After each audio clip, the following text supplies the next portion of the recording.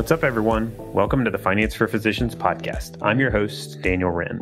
Join me as we dig into what it looks like for physicians to begin using their finances as a tool to live better lives. You can learn more about our resources at financeforphysicians.co. Let's jump into today's episode. What's up, guys? Hope you're having a great day. Today, we're going to be talking about special needs planning. So planning in the event you have a child or children with disability. Last episode, we talked with Laura Yost, and she shared her story about her daughter, Scarlett, and Down syndrome diagnosis. And so we got to learn a little bit more about the experience and what that's like and how that changes, how that can change your life. And in Laura's experience, it was extremely positive experience and really a blessing for them. So today we're going to talk a little bit more about the mechanics of what it can look like, or some of the tools at your disposal in the event you have a child or children with a disability. So the first thing around planning in this sort of situation, I think it becomes exponentially more important to think about like the worst case scenario, unexpected death or disability. That's always something you should be thinking about when you have children, especially younger children.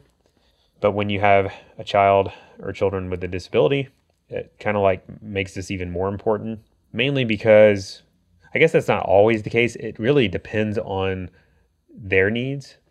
And so, for example, I have a younger brother with autism and Down syndrome, and he has a lot of care needs. And so it's really, that's a high priority for us, because if when something happens to my mom, if he's still around, we're going to have to really make sure there's a concrete plan for who's taking care of him, because he has lots of needs that my mom is currently providing. So when you have a child with disability, the more dependent they are on you and the longer you expect that to continue, the more important it is to really think about unexpected death or disability, because it's the same reason that's such an important thing when you have a really young child, is that you really need to kind of map out the plan for them. So what does that look like? Or what are some of the most common questions that come up around that sort of situation? I think that probably the number one question people are thinking is, who's going to take care of my child or adult with a disability that I'm still taking care of or providing care needs for? And so the answer to that is using like a will. So a will is a basic legal document that outlines where all my stuff goes, but it also is where you can list who a guardian would be for your children. Now, if your child with disability is becoming an adult or is an adult, it's a little bit different. You got to it depends on your situation. Sometimes you can appeal to the courts to continue to be the guardian. And so for today, though, we'll just talk about if your child is below age 18. So for your under age 18 child, you can use a will. And in a will, you're going to name a guardian. The guardian is going to be the person that would provide the care for your child or children. That's an important thing. At minimum, you want to have that document in place and formalized and signed and know where it is and understand what it does. And then on top of that, you need to communicate that with the people that you're listing. So if you're naming, say, your brother or brother-in-law as the guardian for your child or children, and one of them has a disability, they need to be, at minimum, they need to be aware of it. But on top of that, they need to have a copy of the document, and they need to kind of know the general high-level game plan. They should probably have like a summary of who the key people are involved, like the financial people and the legal people, like the attorney that helped you draft the document. They need to know the players and know kind of the high level. But at minimum, they need to know that they are the guardian and understand what that looks like. Another big question that's going to come up is, how are they going to know how to take care of my child? Every parent's like, the typical thought is like, nobody can take care of my child as well as I can. Nobody's going to understand my child as much as I do. And that's that's probably true just as a result of the time you spend, the love that you have. You put in a lot of effort into your children's well-being, and so it's natural to think, how are they going to know, especially if your child has additional needs and is less self-sufficient. So it's going to be a challenging situation, but there's some ways to kind of make that a little more seamless. So there's a document it's often called a letter of intent, but it's basically a document that outlines your wishes and your child's key important information. It's kind of like, several page summary of the most important stuff they need to know about taking care of your child. So that's an important way for you to line out all that stuff while you're still healthy and all is well, so that in case something happens, that guardian, so that's something that the guardian should have probably, is the guardian has this letter of intent, so they can be like, oh yeah, that's who the doctors are, that's what the routine is, that's their favorite thing to do, reminded of kind of the most important things and the intent. And so that's an important document. I think everyone should have some sort of variety of that. And you can look that sort of thing up on Google. There's a lot of templates out there. I'll include a link to an article that kind of outlines some of the key components you should probably have in a letter of intent. Some of the big ones are medical care needs, education, food, schedules, any behavior related things. But yeah, I'll link to that in the show notes. But I think that's a very important aspect as well. Another question that comes up is my child going to have enough financially to take care of them? And this is an especially important question if you have a child with that's going to need lifetime care. And it's such a hard question to answer because it's such a long, especially if you're younger, it's a long duration sort of a situation. But there is a way, you can kind of start to think about ironing that out. It's similar to something like retirement planning or estate planning or, long-term care planning. That's if you're a young person and you're planning for retirement, that's a long time in the future that you're planning for. And it's typically something that happens and then you stay retired for a long period of time. So it's a long duration event. So it's similar to that sort of planning strategy. You can start to project forward what the potential needs might be for your child and start to estimate the potential care costs if there are going to be those. That's where it gets difficult. A lot of times if you have young children, you're not sure what the care needs might be. And so you can kind of, maybe it's definitely something you can adjust over time too. So, you're never going to get it perfect, but by going through that exercise and kind of thinking about what it potentially might be, you can project forward what those costs would be and then start to back into how much dollars would be needed today if something were to happen to you.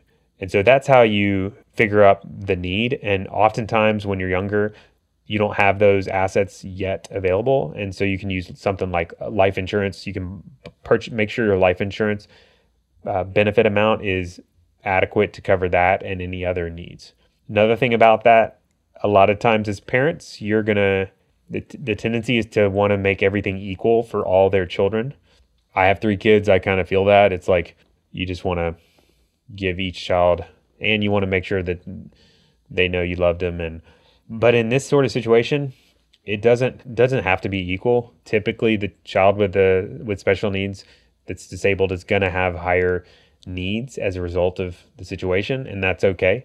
Like I said before, I have a younger brother with autism and Down syndrome, and I'm encouraging my parents to pass 100% of all their assets to my brother.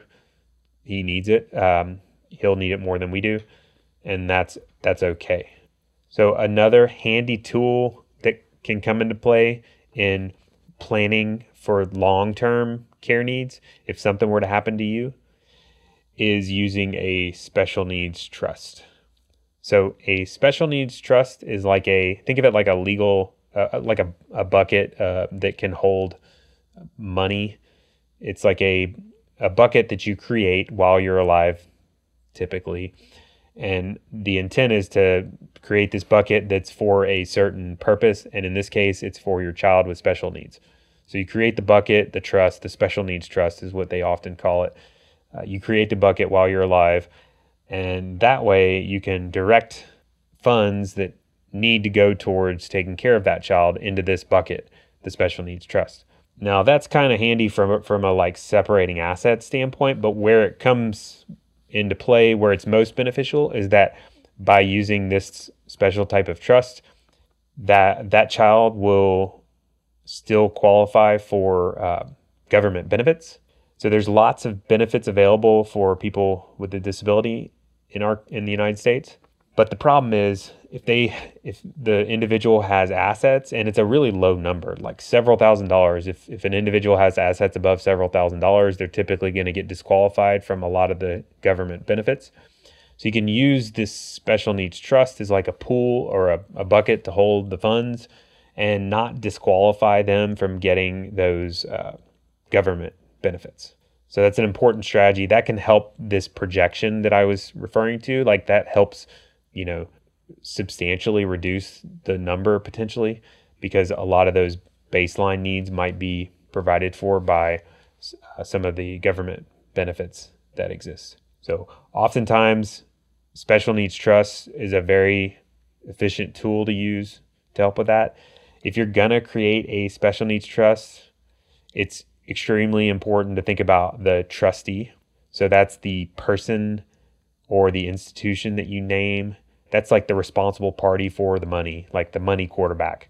And so that if you're going to name an individual, I think the type of person you want is somebody that's very responsible with money, of course, is familiar with finance and investing, and that is objectively minded. Not, you don't want someone, shiny object, hyper emotional, all over the place. Ideally, they're very fiscally responsible and focused and kind of can hold the course and manage the funds. And a lot of times people don't have someone in their life that's like that, that's completely trustworthy. So an alternative is to name an institution as a trustee. You can name a company, a trust company. There's a lot of these trust companies that exist, and their sole purpose is to manage these types of accounts within a trust fund. And in this case, it's a special needs trust. They basically just manage the money based on the trust, the purpose of the trust, and that's to provide for your child with special needs. And then they'll distribute funds they'll manage the money, and then they'll distribute funds to the guardian over time as needed. Trustee setup is typically more expensive. You got to pay them to manage the money over time, but they have a high legal fiduciary responsibility. So they're required to act in the best interest of the beneficiary.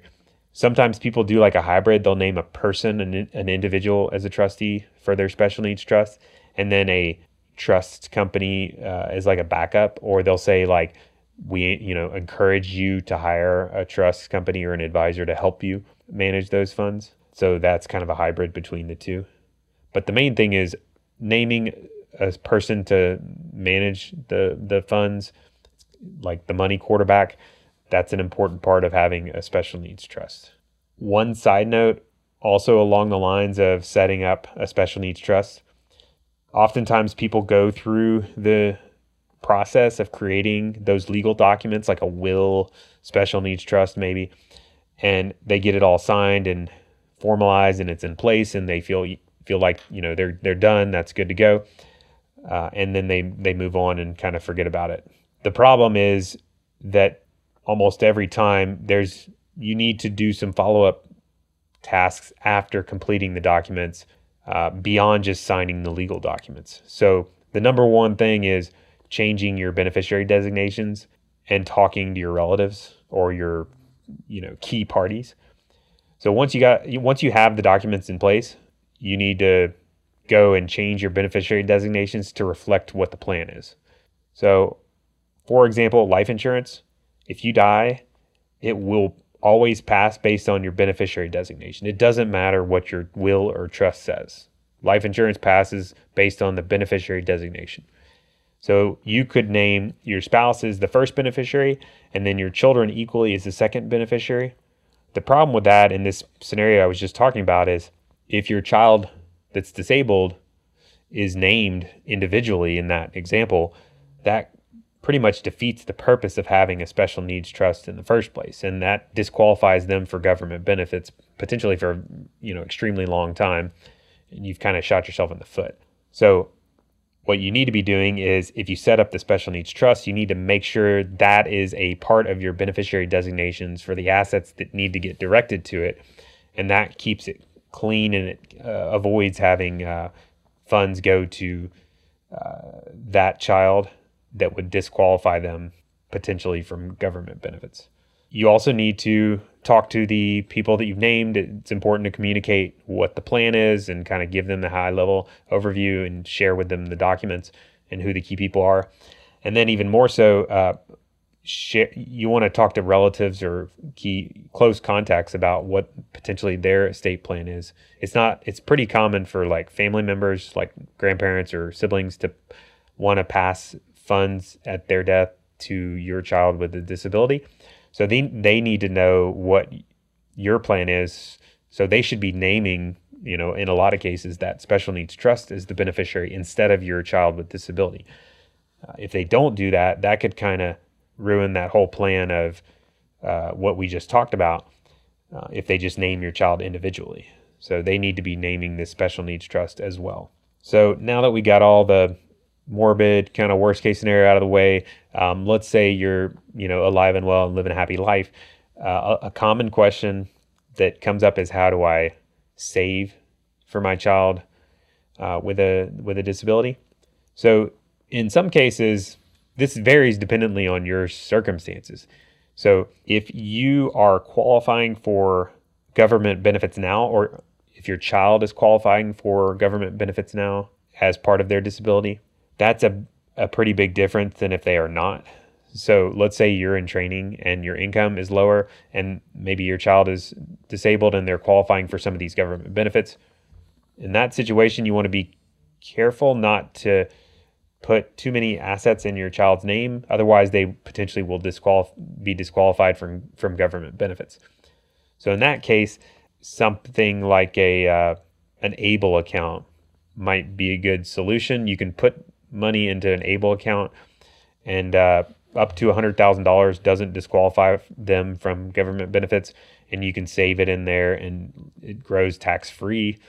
And ultimately, as long as you use it for education or other qualified expenses like healthcare, or it's a much more broad use list than just a 529. But like an ABLE account, as long as you use it for qualified expenses, that's going to come out tax-free as well. So it's a very tax efficient way to save for them. And it's also protects them from those government benefits that they're getting. Now, maybe your child is not getting any government benefits now or yet. An ABLE account still might make sense. That's a great way to save definitely for college, but potentially for other stuff beyond college.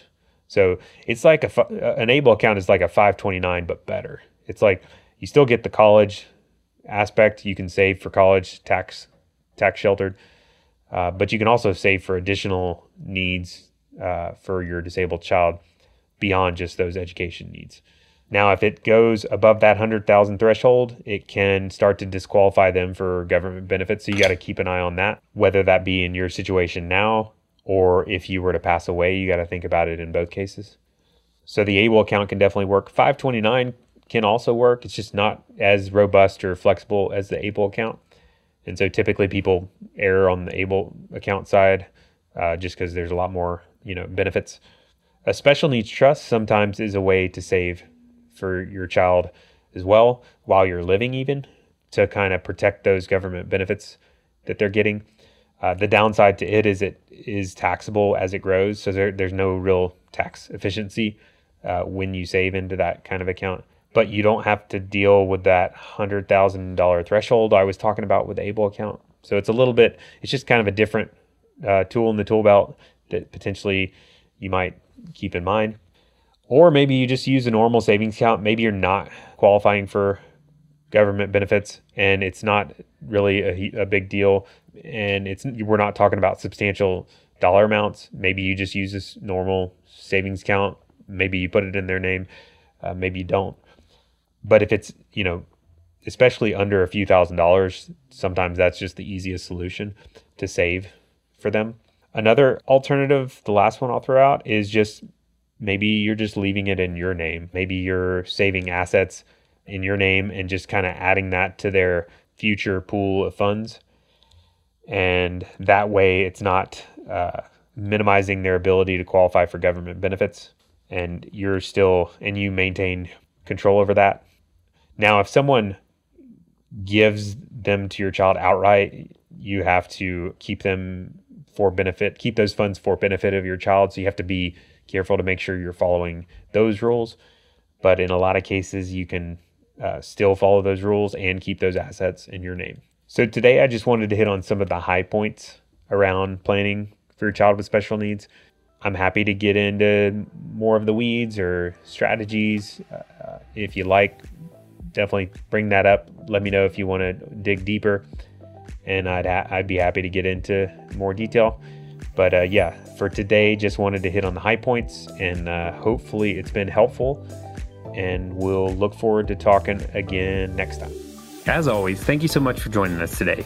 If you found this valuable, please give us a review on iTunes and share with a friend. Also, check out our website at financeforphysicians.co for all sorts of additional content. See you next time. Finance for Physicians is not an investment, tax, legal, or financial advisor. All content included in this podcast is for informational purposes only and should not be considered financial, tax, or legal advice. Material presented is believed to be from reliable sources, and no representations are made by Finance for Physicians as to another party's informational accuracy or completeness. All information or ideas provided should be discussed in detail with an advisor, accountant, or legal counsel prior to implementation. If you don't have an advisor or would like a second opinion, feel free to check out our website for recommended advisors.